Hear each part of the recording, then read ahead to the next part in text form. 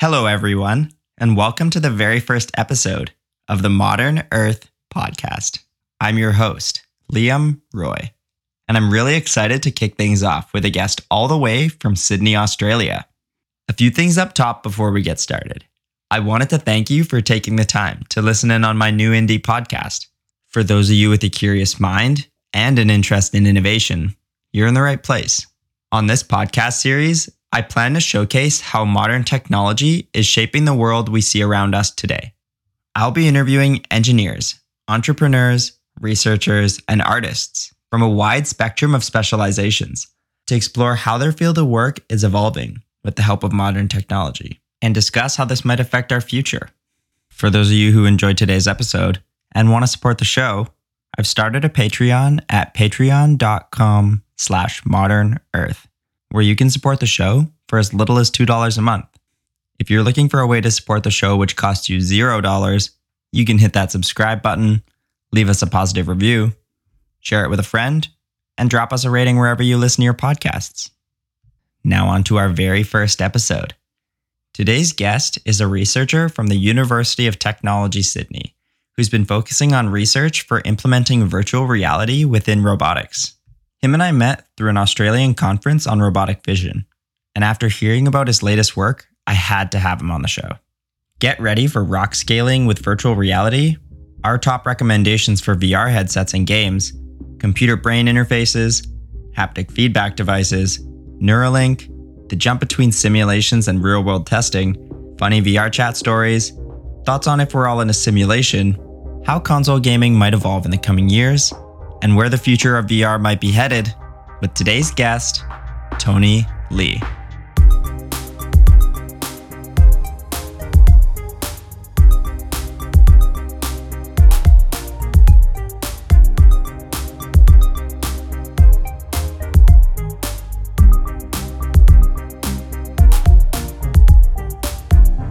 If you want to get into it, tell our listeners a bit about yourself, where you're from, where you are now, some of your favorite hobbies. Okay, so hello, I'm Tony.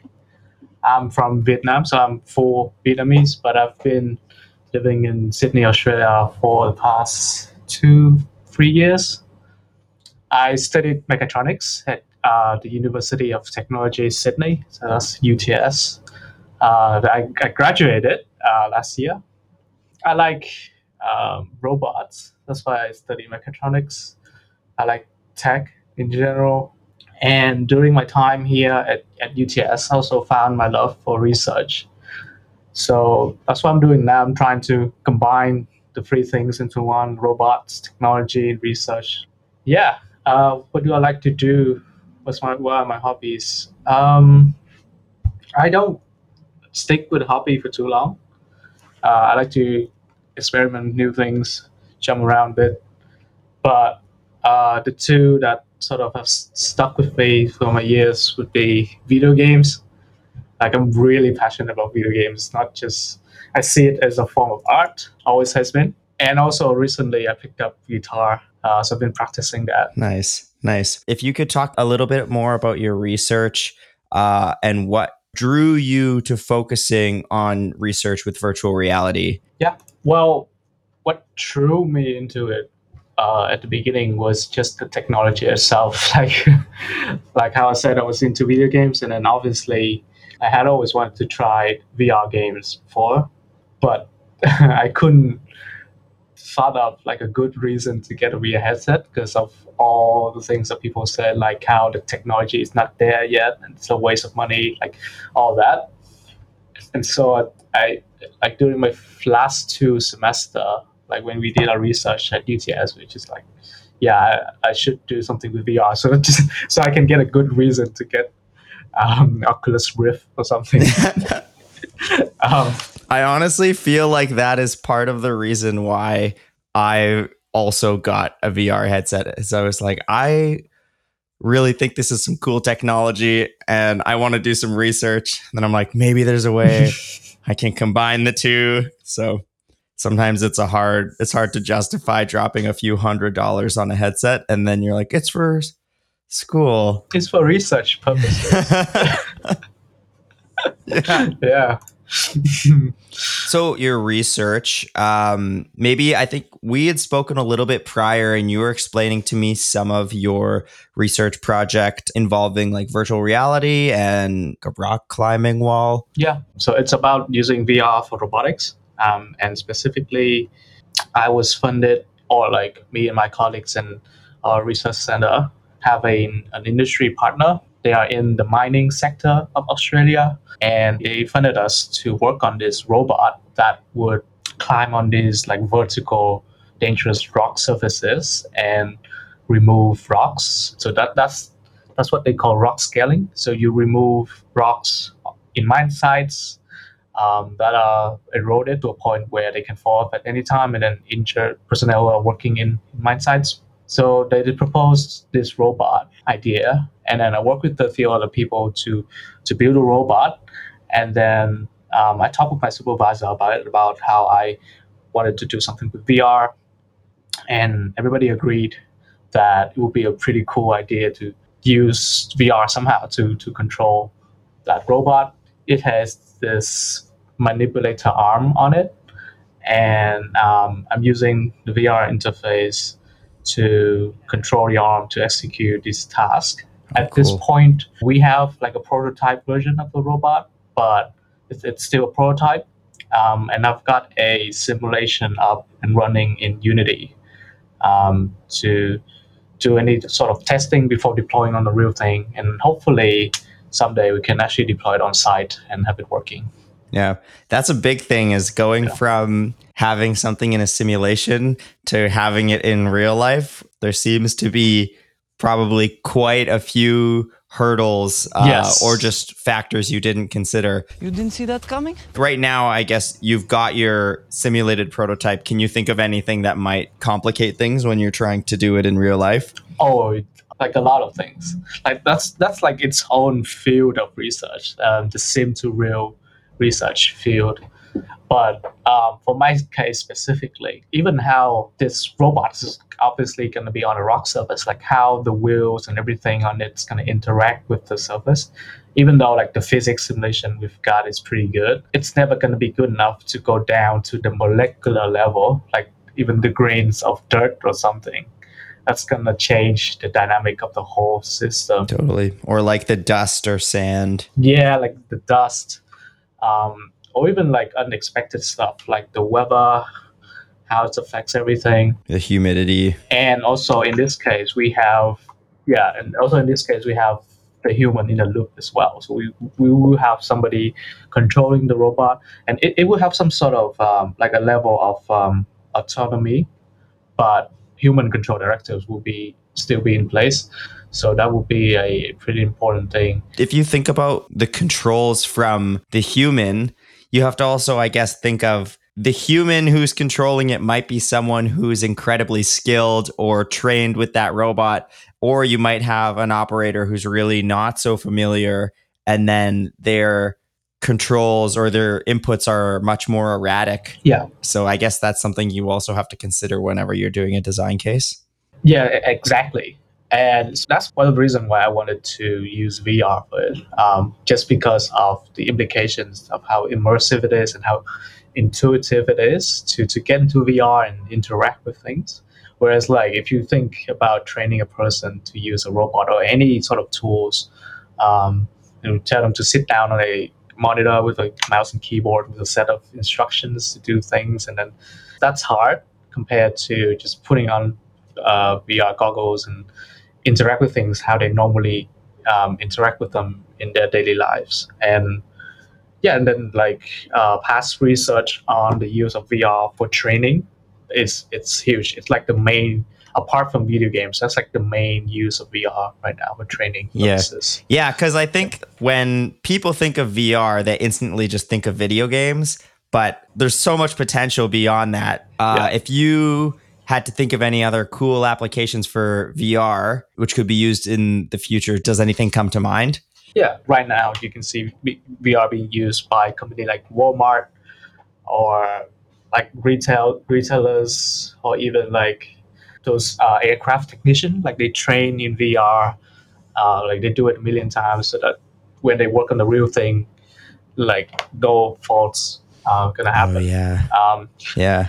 When you're like an aircraft technician or someone who's like a pilot, you only get one mistake. Apparently everybody gets one. Bingo. Yeah. So you have to hope that you don't crash the plane. But I guess that's just a really good method for trying to train someone, is to just do it in a virtual space. I know I would probably feel more comfortable trying to learn how to fly a plane in a virtual reality simulation rather than like in an actual jet the first time I go at it.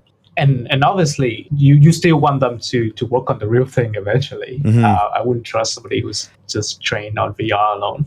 But is that like fundamentally needed? Like if the tech improves, and we're not talking about VR anymore, like something more immersive, something that gives you tactile feedback, Yeah. and like you can't distinguish between that and the real thing. That like, because you asked about like other applications of VR other than video games, and I think the technology itself, its limits and its current state, also affects what we can think of when we think of VR or similar tech. Probably just because of like how immersive the technology actually is in its present state. Because right now what we have is just a headset and then maybe controllers, but you very much know that you're using a virtual reality headset and that you're in this simulated space. But let's say you had like a virtual reality rig which gave you tactile feedback and was just so immersive that you couldn't even distinguish it from reality. Could you then theoretically train someone in that space to be a pilot and then them know exactly how to fly a plane in real life? Yeah. What would be the difference, right? Exactly. Yeah, and then even further than that, moving away from VR, like cutting edge research with brain-computer interfaces, literally streaming the matrix to your brain. Is that going to be the future? It's very intriguing to think about. Yeah, because right now it seems that there's two different ways that things could go. Because right now we have, let's say, haptic feedback peripherals such as gloves or treadmills or bodysuits, almost like how you see in that movie Ready Player One. But then now there also are alternative companies who are designing like computer brain interfaces which bypass the physical world altogether. And it's literally just something that's sitting on the outside of your head, or in the case of Neuralink, it could be like a chip in your head. And that's stimulating your brain to think that you are in some alternate state than where you are in real life. And that to me, that's pretty crazy. So I'd be interested to know what your thoughts are on that, like what you think the direction of simulated worlds could be with regards to those options. Can I ask you a question? Yeah. Would you be down for that? Would you be down to have a chip in your brain, link it up? Yeah, see, like I don't know, because this is two guys like you and me both talking, and we both love virtual reality, and I still think that is kind of scary. Yes, right? There's certainly a bias here. Yeah, but it's still scary. So I wonder if the average consumer would ever really want that, because if we as like enthusiasts of that technology are still a little bit concerned about it, that only goes to show what like your average consumer would think. That being said, I think I would be down to try it. Okay. Yeah. Putting wires into brains and this whole interface that I guess would allow a higher bandwidth interface between the brain and a computer. But I don't know if I would ever want something like implanted in my brain. I'd say I feel the same. Have you ever seen the TV show Sword Art Online? And it's essentially they play a video game, but then they put on a headset and then they just lay in their bed, and it almost puts them into the matrix, but like they're not moving their body in the physical world anymore. It's all completely in their brain. It's going to be surprising because I haven't watched Sword Art Online. I know about Sword Art Online, and believe me, like the times that show come up when I do research about VR and stuff, it's crazy. Yeah, that and Ready Player One, but I haven't watched it. Maybe I should. You really should. It's pretty good. Yeah. Have you seen the things that Papa Elon Musk has done with his Neuralink and experiments on like pig or something. Yeah, I have seen that. And then the pig is like moving its snout, and then the sensor is beeping depending on how many different Yeah. neurons are firing based on stimulus to its snout. So that is like a really good, simple application of this chip implanted in this pig's brain. Yeah. But things are only going to progress to get better and better and better. And at some point, Yep. they could theoretically use that chip to just stimulate your brain so that you are in a completely different environment, or you're at least convinced you are. Like, I'm not an expert in brain-computer interfaces or like Yeah, me either. neural stuff at all. But I feel like us trying to understand the brain and like how well we can work with it will be an integral part of this technology. And I believe like we've studied the brain for so long now, and we still like don't know almost anything about it. Like, what is a thought? What is consciousness? Like, how even our eyes are streaming images to our brain and intercepting that? It's still a long way to go. So going back to your question about the two sort of directions that VR can go, I still believe that we get to the like tactile feedback, like peripherals, globes, treadmills, stuff like that first.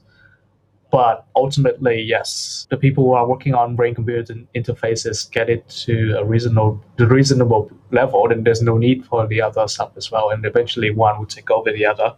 But in the near future, I can see everybody having like a headset, like a personal one, like how we have phones nowadays, and sort of having that as the main interface that we interact with each other and with everything else. But yeah, sometimes it almost makes me wish that we lived in like 2100 or 2200, so that we could experience this crazy technology that will one day be there. But like, if you think about it, VR technology is already starting to expand so much.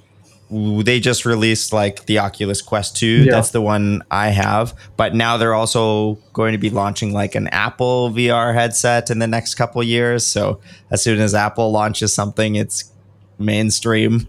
I'm curious. I actually don't know which VR headset you have right now. I'd love to just like know which one you use, if we use the same one, or if there's any that you recommend. The Quest 2 is what we're using for our research project. Okay, so that's what I own as well. Now, that's not my personal one. I own an Oculus Rift S. So that was what I got when I started VR research. And it's pretty interesting because I think, correct me if I'm wrong, but I think Oculus started like the commercial VR headset trend. They did. But then like the HTC Vive from Valve and Lenovo sort of take over for a bit, and that's like the high end, like that's what you get if you want to get serious about VR. Yeah. And for like it lasted for like a couple of years, and then Oculus released their Rift line, and then the Quest line, and all of that, and then now it gets so cheap compared to what it was 5 or 6 years ago, when it was like $3,000 for like a very prototype headset, the development kits from Oculus. Compared to that, like now you can get the Quest like $400 or something. Yeah, it's crazy if you think of like the HTC Vive. That's the one from Valve, and then they also now have like the Valve Index, but that is $1,000 USD. And I mean, those are both also fantastic headsets if you are looking to get really serious about VR. But it seems that the market lately has really responded to the Quest 2s just because it's completely standalone and it's super low price point. So it's just like so easy for an average consumer to just pick it up and get into it. And that's actually sort of where I started. But now I'm seeing why it would be fun to get into some PC VR games where I can up the graphics. And what was, okay, let me have another question for you. What was your very first experience with VR? Okay. Do you remember? I do actually remember I was at my friend's house. His name is Amory. He's a super cool guy, and he lives in Nunavut right now. But we were at his house in Winnipeg, and he has, I don't know which headset it was. I know it was an Oculus one. This must have been 4+ years ago, and he was like, you got to check out this VR headset. So we just walked around his block outside and drank 4 or 5 beers until we were feeling pretty good.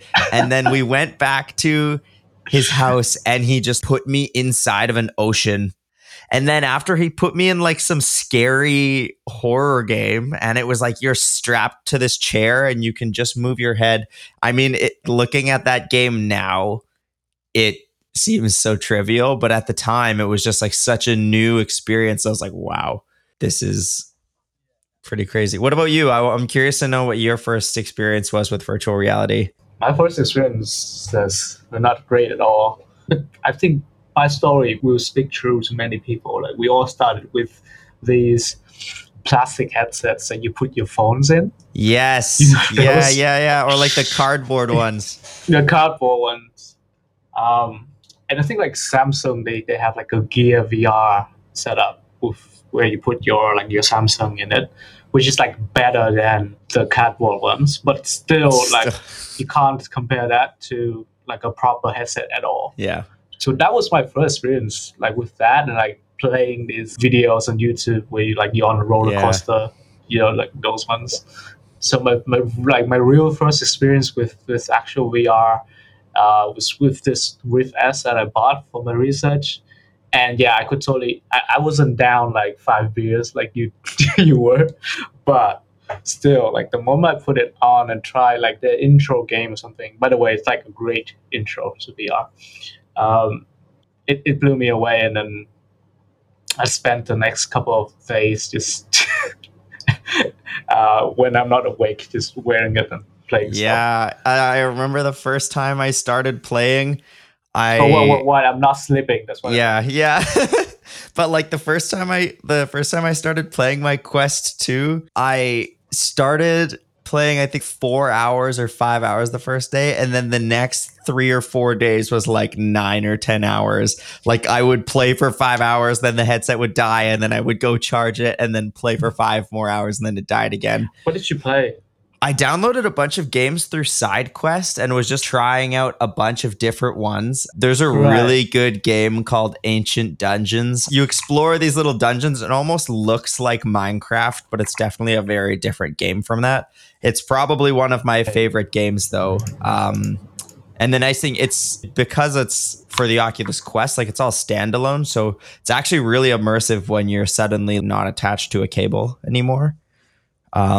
That intro game was really good. Like is that the one where you have the little robot that looks like Wall-E and he's giving you the cartridges? Yeah, that's the one. Yes. Yeah, that one's the one I always show any friends who want to try playing. And for anyone wanting to check out that game, it's called Oculus First Contact. It's available for free in the Oculus Store, and I also included a link to it in the show notes. I like it because it's very 80s vibes, but also virtual reality at the same time. You play along with this little robot and you get to spawn tons of different interactive virtual reality objects and see how they work. So definitely worth checking it out, especially if you're new to the virtual reality experience. I've realized too with virtual reality is a lot of these experiences, people would just call them games, but I like to sometimes call them like virtual experiences because some of them there isn't always a level to beat or something to clear. It's just you get put in this space and you have some sort of ability in that space or like some sort of means for you to interact with it.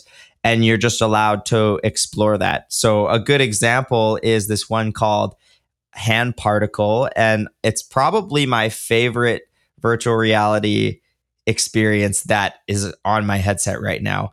And it's not a game. It's just you can put your own music in it. And it tracks your hands so you don't even need a controller. And you can just like look around and you draw with your hands like in the sky. And anything you draw then reacts with the music that you've put in there. And it's just it's calming. Like I can dance in my living room and I'm sure anyone from the exterior watching me would think I'm totally crazy as I'm just standing there with my virtual reality headset. But anyone I show, they're instantly like, wow, I understand now why you enjoy this so much. That sounds pretty psychedelic. Eh? I'm definitely just sober when I play it, but I do for sure always think like, wow, someone who's trying to party would probably really appreciate this. You should probably try this. You should definitely try that one. Like that one's probably one of my favorites. So do you have any favorite virtual reality games? Like, and maybe you can tell me why they're your favorite. Like if there's anything that stands out in them as just fun. Oh, well, I guess the game that I always go to be Beat Saber. Yeah, I have that one as well. Just because I've always liked rhythm games and like dancing on those like dance mats. Yeah, Dance Dance Revolution. Dance Revolution. Yeah. We had a different name when it came to Vietnam, but yeah, I loved that game to death, and so like I knew Beat Saber like would be for me, and then yeah, that has always been my main VR game, but also VR chat. VR chat's really fun. Like you just meet so many random people. That was actually the first game that I played when I got my Quest 2, because my friend and I, who he lives in California, we were gonna play online together, and we're like, okay, we just need something easy so we can figure this out, because we had like both just put our headsets on, and it was hilarious. Like you just spawn in as like a loaf of bread or something really random, and then I think my friend, like I was like I think a stick of butter, and he spawned in as like some strong man in spandex, and we were just dying laughing at like, what is this game we just turned on? But it's so fun, and you can explore tons of worlds and meet random people, and yeah, it's cool. It's really cool. It's like people get so creative with creating the avatars to like what you can be. Like they're so creative with it, and that was one of the main games that I spent most of my time with when I was first introduced to VR. I got the Rift because like that was also when I was going through some tough times. I just needed like people to talk to and didn't have really anyone around. It's like all my friends in Vietnam was like not there, and then I was super busy with work and all that, and sometimes just get off from work and then just go to VR chat and chat to people. Yeah. And do you know about these like videos on YouTube where they interview people in VR chat and they tell their life stories and stuff? What? No, I didn't know. I didn't know cool. That's. I've never really looked it up. No. That's cool that people just like go into VR chat and like tell me your life story. Almost like a therapy. And like it's cool if you randomly end up in like some world and then there's tons of people. But I've ended up in worlds where there's like 3 people and you're just chatting with someone. And even though they're just like some animated character in front of you, there's something about knowing that it's a real person and like you seeing their hand gestures as they're talking. It just like makes it that much more real. Like, it's definitely a cool way to just make a new friend online. Yeah, definitely. Dang. Any other games before I jump to my next question? I'm curious. Super Hot. Oh, I haven't got Super Hot yet. I heard it's good. Yeah, it's really good. It's like time moves when you move. Yeah. And it's like I played on PC too, like traditional mouse and keyboard, and it's a completely different game because in that one you can only move with your WASD keys, and then you move your mouse around to change where you shoot and stuff. But in this, like you move your whole body, and like your hands and tracks where your head is, and then it's a completely different game, and you have to dodge bullets. Do you feel like you're in the Matrix? Like Matrix. Oh yeah, okay, there you go. What is real? How do you define real? If you're talking about what you can feel, what you can smell, what you can taste and see, then real is simply electrical signals interpreted by your brain. It's really cool. It makes That's awesome. Yeah, it makes you feel like a superhero or something. So, okay, getting back to the topic of research, Okay. what would you say your main goal is to accomplish while you're studying at UTS? And is there any, let's say, like grand research question that you have in mind that you're wanting to tackle, or are you just kind of going do your research as you get inspired? I've thought about this question a lot. And like, well, the main goal is to graduate, right? Yeah. But it's a harder goal than you think. Yes. But like even before you start your research, because I'm not a PhD candidate, a PhD student yet. I'm still waiting for the uni to reply to my application. But if I'm going to start, I'm going to start in August. It's just like officially start my PhD, even though I'm already doing research for uni. But yeah, like I guess with any sort of research fields or anyone who's doing research, I guess we all want whatever we're doing to have an impact on people's lives, right? Or even like a group, like a small group of other researchers or something. We don't want to like publish a paper or something and we get 10 people to read it and no citation and nobody finds it useful or anything like that, or doesn't make anybody's lives easier. So I guess that's my main goal, is to try to find a way to make my research as impactful as possible. And that's a tough thing to do. I think maybe one of the things that makes it hard in our field specifically, or just when talking about robotics, is that it's such a technical field that it's hard enough to develop, let's say, a virtual reality interface to control this complex robot. But then you also have to consider the user who probably doesn't know anything about robots or very little about virtual reality or has never used a virtual reality headset. So there's like a third factor that you then have to consider with your work, which is just like usability. Yeah.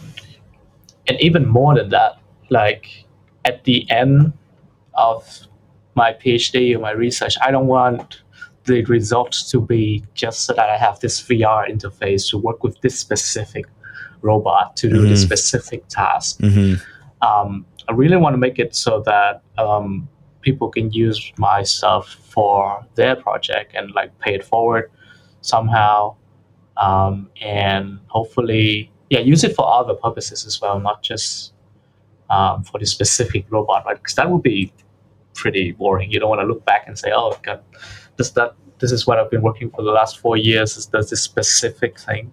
It's two sides. I think it's two sides of the same coin, where if you do research in other fields and not engineering, and you do a lot of theoretical stuff, you do experiments and you improve something, it's more rewarding to be an engineer or like doing something technical for your research. You get to touch it, you get to deploy it to site. It's a robot, right? It's fun to work with a robot. What is my purpose? You pass butter. But the difference between an engineer and a technical researcher, I think, is like the scope. As an engineer, once you deploy a product to your customer base and you got like a product life cycle going, that's it. But for a technical researcher, you also work on the engineering side of things, but you always have to think about like what sort of research are you getting out of that? Does it help? Who's going to use this technology? Who's going to use it? Does it help anybody else other than yourself and this specific project? It's a thin line and I see a lot of people struggle with that. They either have something that's too technical and just purely engineering, or something that's you can't touch it at all. You can't touch it at all, just as in it's just too specific to their one particular project. And so you wouldn't be able to, let's say, reuse that or apply it to an alternative? Yeah, either that or like it's not deployable. It's like purely research and it answers questions, but you can't immediately apply it to anything. Yeah, I'm actually noticing that right now because like I'm starting a research project and it's definitely a very long process determining the perfect research project to do, which is actually going to give me answers to new questions, but also be something that could later be implemented, but broadly and not just for like one specific thing. I think I've slowly hammered out a project, but I guess it's one of those things that when you're trying to think of one large PhD project, it's going to be evolving until you start to really see the finish line. Yeah, exactly. Sometimes you just gotta do the work first, and then it will show you what you can do with it. Yeah. Okay, cool. So, well, I know right now you have a YouTube channel, if I'm not mistaken, right? Yes, I what do. is it? It's called Mechatoni. Yeah, it's called Mechatoni. It's like you have Godzilla and then Mecha Godzilla. That's so awesome. You have Tony and Mechatoni. Nice. I love that. I love that so much. Well, do you want to talk to me a bit about maybe some of your favorite projects that you have featured on your channel? I'll be sure to link the channel in the show notes for everyone to go check out. I only started using this channel only for my uni projects. So that's what you will find on there at the moment. So there's a bunch of stuff I did in uni, and there's actually one called the Ping Pong Robot, where it's a Unity simulation of a manipulator robot playing ping pong with you in VR. Yeah, I saw that actually. So that's what I started with. That's what that was the original project with this Oculus Rift. Was I played VR ping pong with this robot in simulation. But since I graduated last year, and I haven't even posted anything since then. So I saw that ping pong game, and I saw you hit the ball to it, and then it will always get the ball. Is there ever a way, or did you ever work on it more to make it so like it could really return it to you? No, because that was for like a subject in uni, and it ended before I could complete it.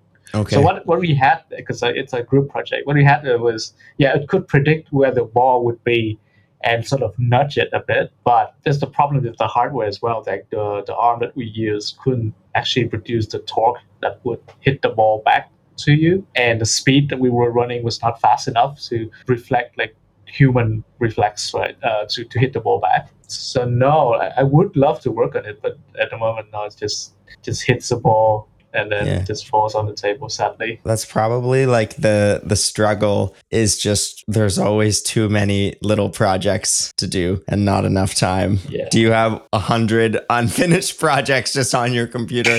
Whether it's about robotics or just lots of little things, I feel like I've always got 50 projects on the go and they're just like unfinished, or there's just like another step to do for them.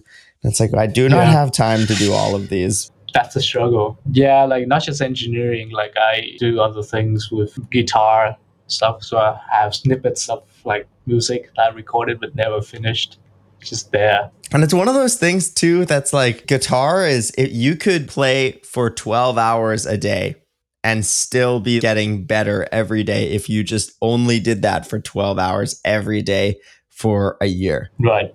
But you've got to really pick the focus. So like if you have lots of different interests, like you were saying, what is it about robotics and about virtual reality that just like makes it stick so much for you that you choose to want to do that over a bunch of other things? Ooh, that's a really good question. One that I've asked for a long time. Well, if you ask me now, as I'm already like a couple of meters deep into this research journey and robotics and all of that, like I can't see myself doing anything else. Yeah. But if you ask me like a couple of years ago when I was just starting uni and stuff, I guess since I was little, I've always known that I wanted to be an engineer. So like I always loved to tinker with stuff. It's both a passion.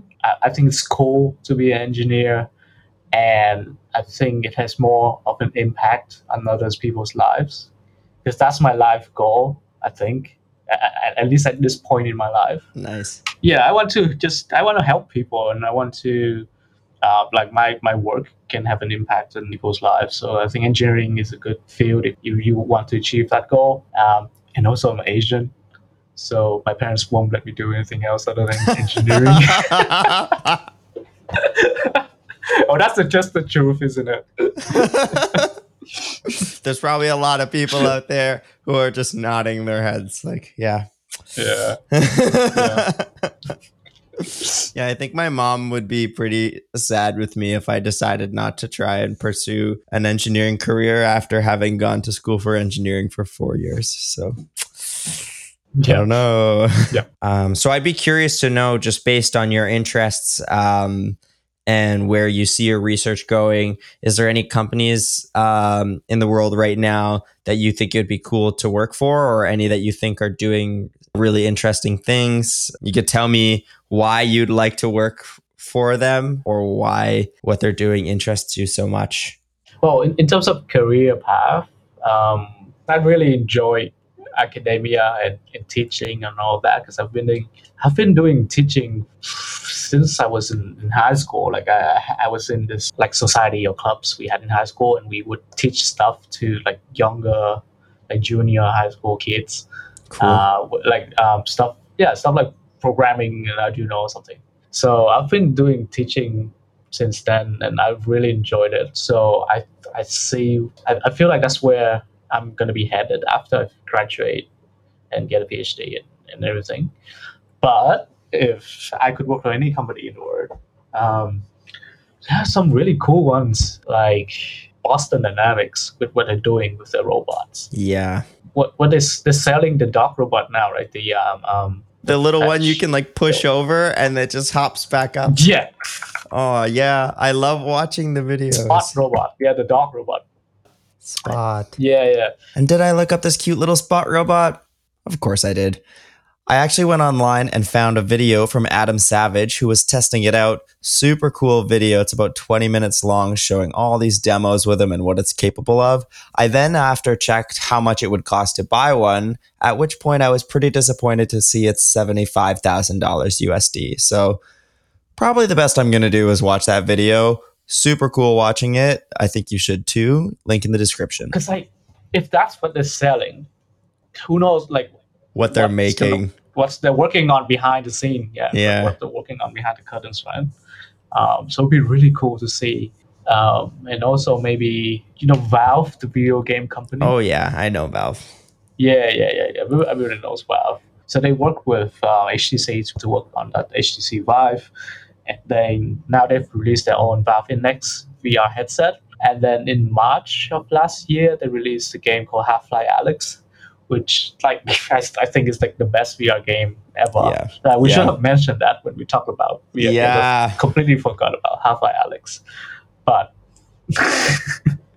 that's I would tell people that would be like AAA of VR games, or like the ones you should always try. But I watched a couple of interviews with Gabe Newell, and then he talked about how Valve has sort of moved on from VR, and like they see that the market for VR headsets and everything has like matured already. So now they're looking for new tech in like brain computer interfaces and all that. And wow. like I don't know what they're working behind the scene on, what sort of crazy game they have there, but really cool to work on that firsthand. Yeah, I think it would be just interesting to even be part of a team who's trying to just develop a single product. It would be cool on one hand to be the researchers just trying to do research in computer brain interfaces, but then also it'd be fun to be on a product team trying to build a product to bring to market for users. Like, how amazing would it be? I don't even know how long it would be until we could see like a commercial computer brain interface headset. Yeah. Do you know, I was asking if you knew the Gartner hype cycle graph. So it's like this graph that shows the expectation of users on a particular technology over time. So it's like, imagine a roller coaster ride when it goes up really high and then drops down like really low, and it sort of even out at the middle. Mm-hmm. So that's what the chart looked like over time. Like when the technology emerged, it's like people have really high expectation for it, and then once they actually get their hands on it, it sort of dropped down, and then it matured. Like the product matured. So I think VR is like on the mature side already. Like people can buy commercial VR headsets and have ones in their home and all that, but bringing brain interfaces is still at this beginning side, and I don't think it's even at the peak of expectation yet, because like not a lot of people know about it, and once they see Elon Musk or somebody show something that's more visual and show it like a showcase something, a prototype, and then expectation would like uproar, and then that's when the peak of development's gonna start, and people are gonna jump into it, like put money into it. For sure. That's where we will see it actually happening. Yeah, because I think when people start to really get interested in a potential technology is when they can actually start to visualize it, either using it themselves or like what the application would be. Like right now, if you look at Elon Musk's Neuralink, and he's given tons of explanations of what this technology can do and how it can treat patients who have cognitive disorders of some sort. But then when he shows an example, stuff like that. And then he shows an example of the pig, and the pig is using his snout to sniff around, and then it's showing the sensors reacting in the Neuralink according to the stimulation on his snout. And that is a very interesting thing, but I'm sure that a lot of people who see that can't really visualize, like, okay, here's a pig and it's showing the stimulation to the sensor. How does that apply to us using this chip as like a computer brain interface to create a simulation? Like there's still that disconnect there because people aren't really maybe up to speed on how that technology works. I think that's always going to be a very big like barrier with that technology, whereas compared to VR, where people know that they can take off the headset at any time. It's like once a chip is implanted, it takes surgery to get it out.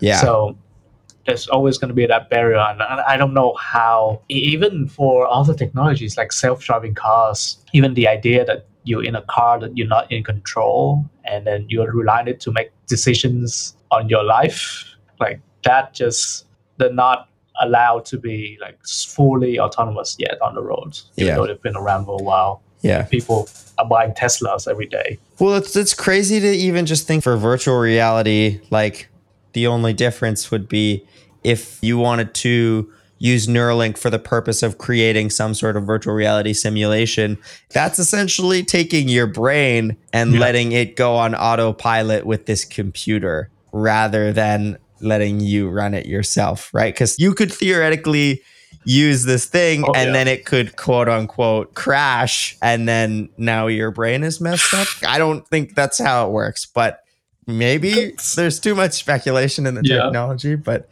that's the idea. And like, I'm sure that's what your average person would think. Like I've talked with people who don't really know too much about virtual reality or like brain computer interfaces, but I just ask them like, okay, well, if you had some sort of interface like that, would you use it? I think people would be very skeptical to letting something take over, essentially shut them off to put them in an alternate state.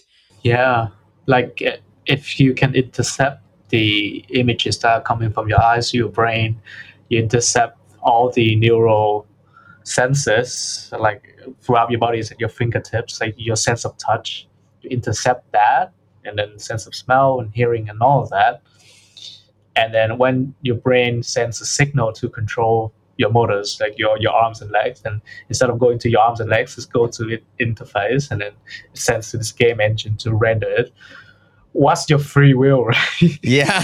What do you do? You have to really hope that the escape button works when you need it to work. But how do you hit the escape button when the signals that's sending to your motors are being sent to the game engine instead? Yeah, I know, exactly. Like there's got to be some master switch. The craziest thing about technology is generally if you can think of any crazy sci-fi idea, whether it's brain computer interfaces or what have you, there is someone out there who will try and make that thing for real. So some guy was like, wouldn't it be cool if there was brain computer interfaces? And then some researcher was like, let's make it. As long as they only do it to themselves, and no one's hurt, and there's consent. Yeah. See, and that's the thing is like, obviously all of this will be totally consented. Like, it's not like we're going to force people to get a microchip in their head, but I think there will definitely be people who will be interested in doing it. I think the first people who would ever get Neuralink in their head will be someone who's trying to cure some sort of cognitive disability. Right. But after they've dealt with all of that, then I think the next people who are going to use that are people who are going to want to use it for some ulterior motive, be it trying to play a game or trying to augment themselves. I don't know, maybe like increase their memory or something like that. So it does get scary when you start to think about that. Do you think we'll reach a point where it's like you need consent? It's like we're not forcing people, but we're doing the same thing with mobile phones, like smartphones nowadays. Like we're not forcing anyone to buy a smartphone, but if you don't have a smartphone, you can't do literally anything these days at all. So do you think we reached that point? I think that actually could very well happen.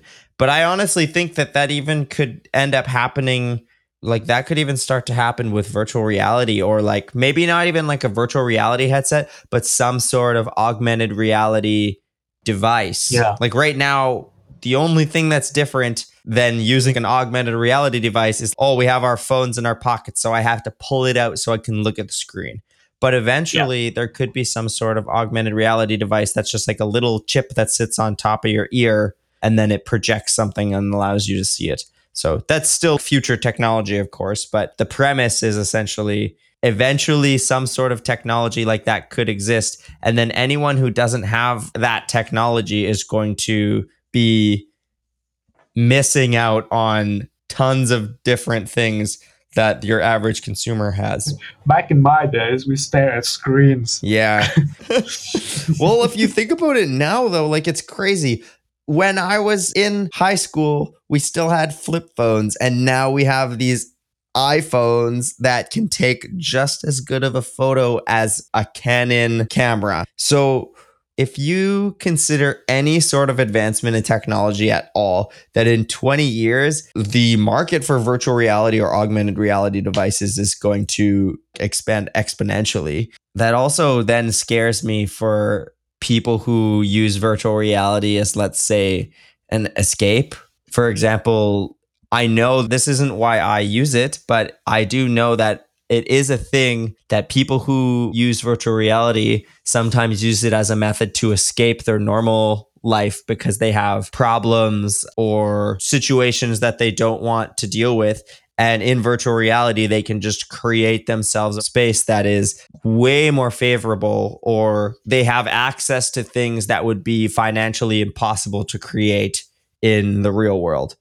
So that it does scare me to think that, like, if we could continue to make virtual reality less distinguishable from real life, what would be the reasoning for living in reality when you could just be in this virtual space and have access to anything and everything you desire? Yeah, maybe we are living in one of those simulations right now. We're in a simulation right now. And for anyone wanting to dive into an existential crisis and go down the never-ending rabbit hole, which is the simulation argument, I've linked a great simulation video from my favorite YouTube channel titled "Is This Reality?" by Kurzgesagt. Right, and the outside world is much. How can it get even worse than this? But yes, it can. Yeah, that's why I think we can't. There's no way we can be. Maybe we're in a simulation, but if we were, I feel like it would be better because we wouldn't all be sitting inside wondering if we're in a simulation instead of just being outside with our friends. It's definitely weird to think of the idea that we could all be in a simulation.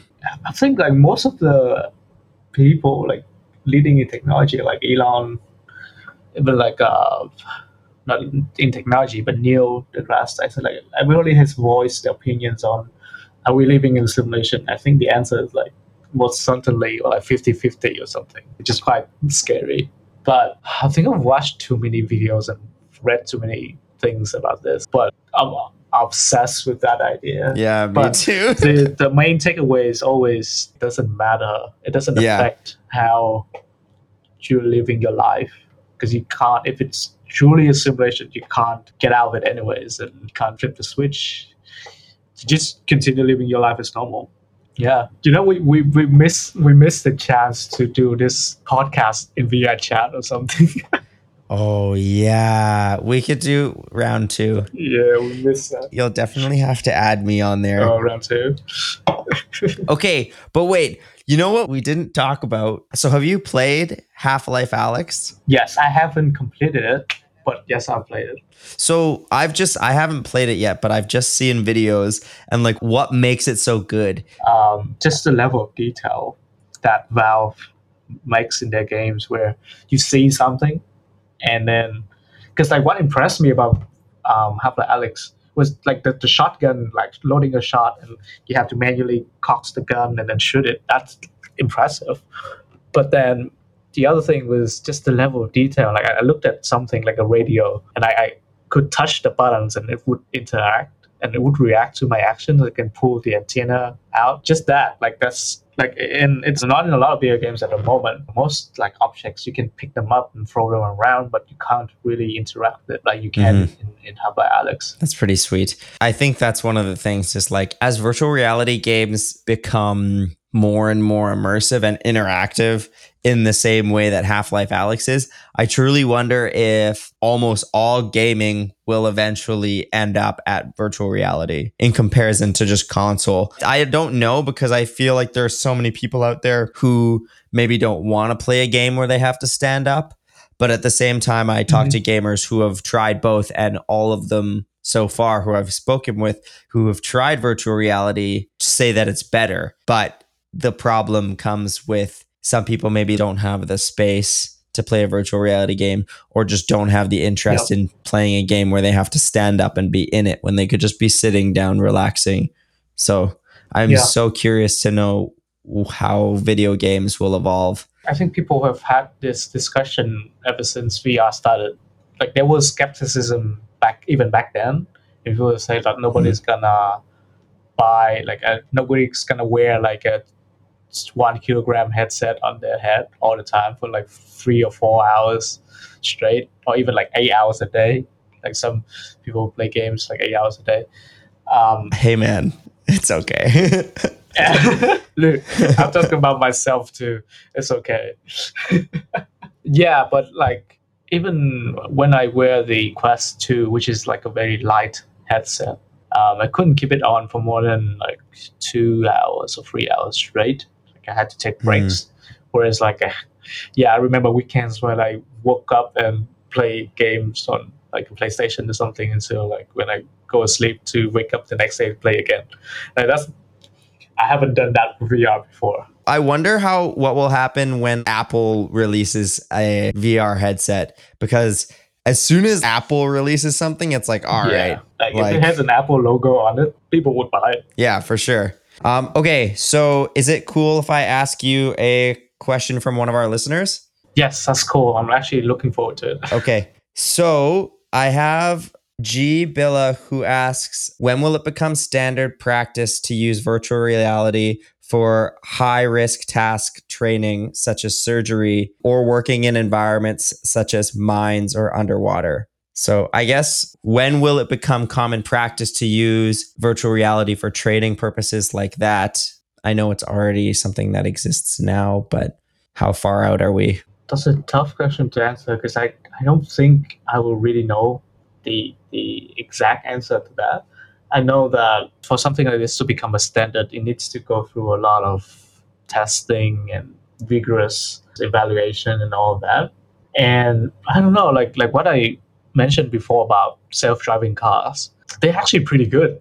If you see the tests and the research that goes behind it, they're really good at self-driving and not hitting things, hitting people, and they're better than real drivers, but still they're not regulated. So I think the same thing is going to be an issue here. Maybe as the technology improves as well, it might become a reality someday. But I imagine in the next like 5 or 10 years, everybody would have used virtual reality or something similar and would have access to that. So, and then it become a general consensus that people will trust it more, and then maybe that will be regulated and standardized and then common practice. I think that's the main thing, is just getting people to try the technology, and then they have more faith in it. Yeah. I'm sure someone who's skeptical about a self-driving car, if you just put them in a self-driving car and let the car drive them around for a bit, even if it was just like on a closed track where they know they were safe, they would probably feel a lot more comfortable with that technology Yeah. because they could have witnessed it firsthand. Also, the number of parties that are involved will increase the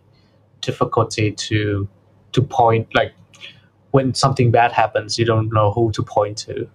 So like if a self-driving car makes an accident, do you blame the programmer? Do you blame Elon?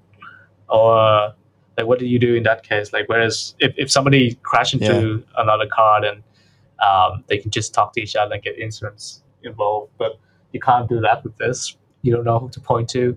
Yeah. Same with virtual reality. Like if a doctor operates on somebody and worst case scenario, they make a mistake, then they're at fault. But if they're using VR or similar tech to do the operation, and then I don't know, there's a bug in the software or like something happens. Who do you blame? Yeah. So that's gonna be one of the main issues as So well. who do you blame when two self-driving cars crash into each other? I don't know. Like who gets to claim whose insurance? Look, I don't even know. I think both people call Tesla and they say, "Yo, this car, something's wrong here. All our necks are broken." Oh, Jesus Christ. Dude, are you not watching where you're going? Oh, it's a self-driving car. It's not my fault. No, I think the idea with self-driving cars is that two would not crash into each other, but I'm just saying, like a 1 in a million chance it could maybe happen. But okay, before I go, I always ask my guests a couple rapid fire questions. Okay.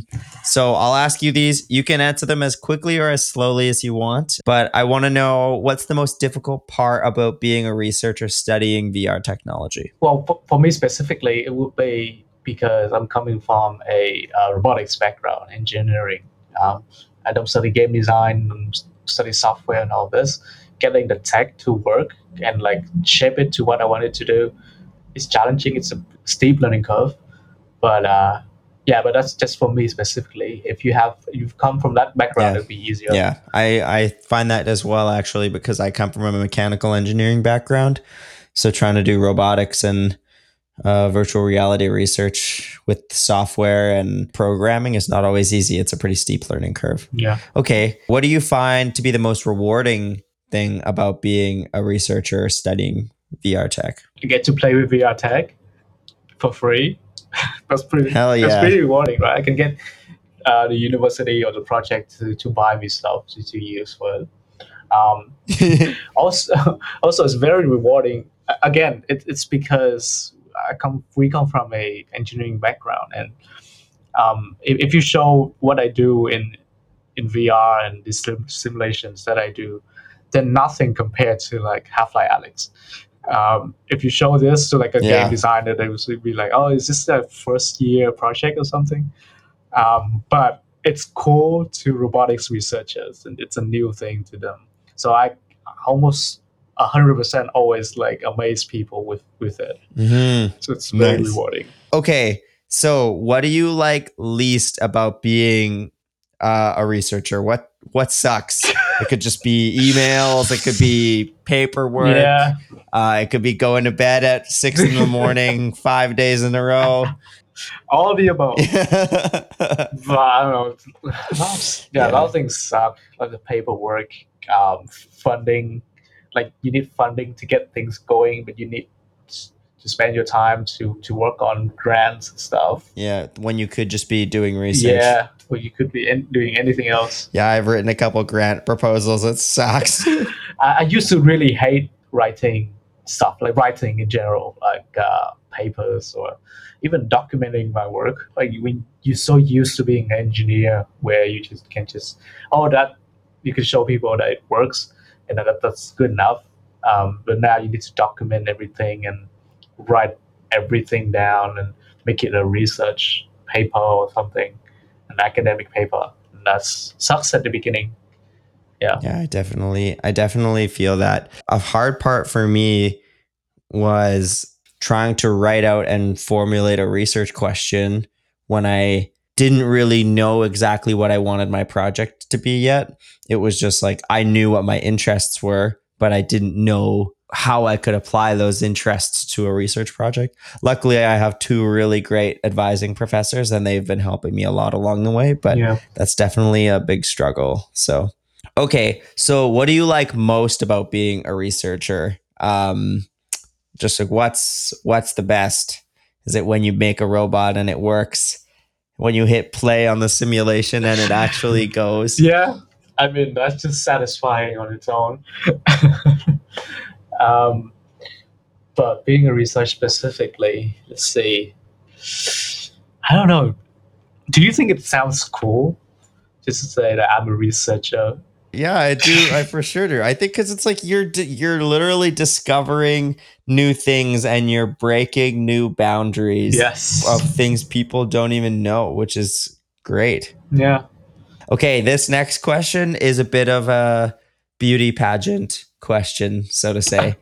I like to think of it that way because it totally is. I need to Okay, put, so wait, it's just straight. put your tiara on. Yeah, with sass. Okay, so if money was not a concern, how would you use virtual reality technology to make our world a better place? Thank you, Judge. That's a really good question. I don't know. I would say that if money was not a concern, and I'm like Jeff Bezos or something, first of all, I would pay my taxes. Secondly,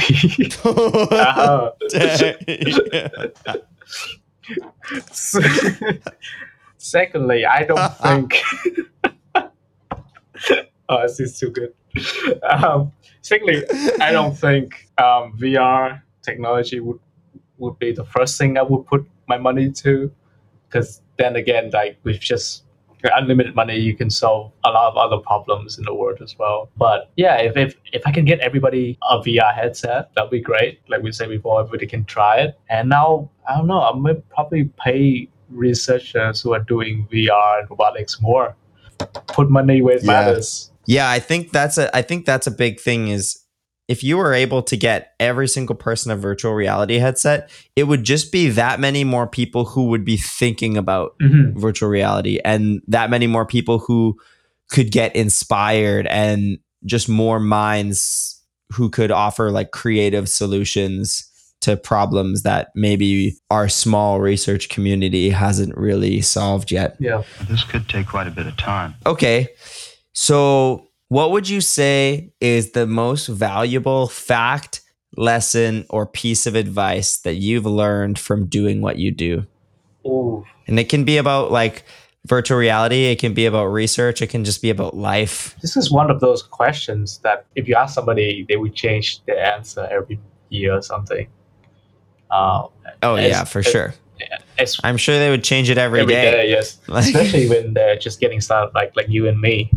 Okay, so when I was all the time that I was growing up until now, I've always had a mindset that like as long as I can produce like good results and like achieve what I was assigned to do, like like even schoolworks, assignments, or anything, as long as I can produce that result and meet the criteria and stuff, that's good enough. It doesn't matter how I do it.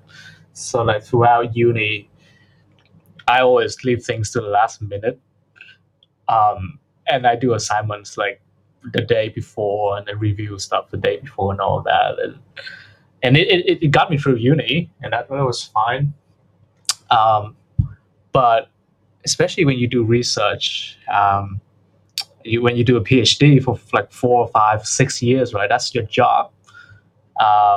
If you get a scholarship or you get funding for your project, that's your job is to learn and do research, and you in charge of yourself, and your supervisor might be there to help you and guide you, but you're in charge of your own thing. That's when nobody is going to give you assignments or deadlines or anything. You give your own. And so I found recently that discipline also helped. Like I've been trying to get up earlier, work from like 9 to 5. Just get yourself in the routine and get like discipline yourself into working and doing research, and it really helped produce better results. Yeah, that's a big one. Yeah. I find the routine is so important. I try and do a routine actually almost the exact same every day. Whether I have a day on when I'm working or if I have a day off, I'll try and like exercise at least for an hour every day. And I try and wake up and go to bed at the same time almost every day. And then if I'm working, I'm working. And if I have the day off, then I use that same period of time that I would normally be working to study. So it's good to try and just stay in that routine. I mean, not too hard. Like still have time for yourself. Don't lose your sanity over it. Yeah. Oh, for sure. But I think like you definitely, even if I don't study for 8 hours on my days off, if I even just get some studying done in that period of time, and then I use some other time for play, getting an hour of exercise, especially if you combine exercise with getting outdoors, that hour a day is more than enough to kind of give you that energy boost you need. Okay. So do you have any words of advice for listeners thinking of getting into virtual reality? If they're already thinking of getting into virtual reality, then I don't think there's any other advice I could give to them. But if you haven't tried like a proper VR headset on before, like a play VR game, then you definitely should. I don't know where you can get started though. I don't know if they have these in Australia, but in Canada, they have like, you can just go to like a mall or like certain arcades and they have the virtual reality headsets and you can play games. Like they have Half-Life Alyx on like a really good PC VR setup and you can just play. Really? But I need to clearly go so I can play Half-Life Alyx myself. But okay, well this has been awesome actually. Thank you so much for coming on the podcast. So I will put all of the links to all your social media in the show notes so people can check you out and check out your YouTube. But maybe you can just give me a quick social media plug of where my listeners can find you. Yes. So I have a YouTube channel. So that's Mecha Tony. Mecha is in MECHA and then Tony. You can look it up on YouTube. I don't use Instagram that often, so probably not that. I do have a Facebook, which I think you just linked on your post, right? On your podcast, so they can go to that. And LinkedIn as well, if you want to talk biz. Cool. Oh, that's awesome. I'll link all of those so that anyone who wants to chat with you about virtual reality or your research. I will also include in the show notes a link to some of your most recent research papers, maybe the one about rock scaling. Is that one published? Yes, it's on ResearchGate. Yeah. Okay, awesome. Yeah, I'll link that one as well. This has been cool. It's been really cool for me too. Yeah, well, thanks, dude. Oh, thank you. So thank you for joining us today on the podcast, where curious minds explore how technology is shaping the future of our modern Earth. If you enjoyed today's show, leave us a review, drop us a rating, share it with a friend, and subscribe wherever you listen to your podcasts. You can also support the show by joining my Patreon for as little as $2 a month on patreon.com/Modern Earth. That's even cheaper than the 2 chocolate bars you ate last night at midnight. No? Maybe that's just me. On my Patreon, you can submit questions to our upcoming guest speakers, get early access to new episodes, find bonus content, and much more. Since this is an indie podcast, I'm open to community feedback. If you really like something about the show, I'd love to hear about it. If you have any suggestions or really want to hear me cover a topic, drop me a line and I'll try and make it happen. Links to all the products, articles, and websites we spoke about on the show today can be found in the show notes. I'd also like to thank Rai P. Beats for designing the show's theme music. You can check him out on Spotify or SoundCloud for some of his latest work. And most importantly, I'd like to thank you for listening. After the credits of each episode, I plan on telling you guys something about myself.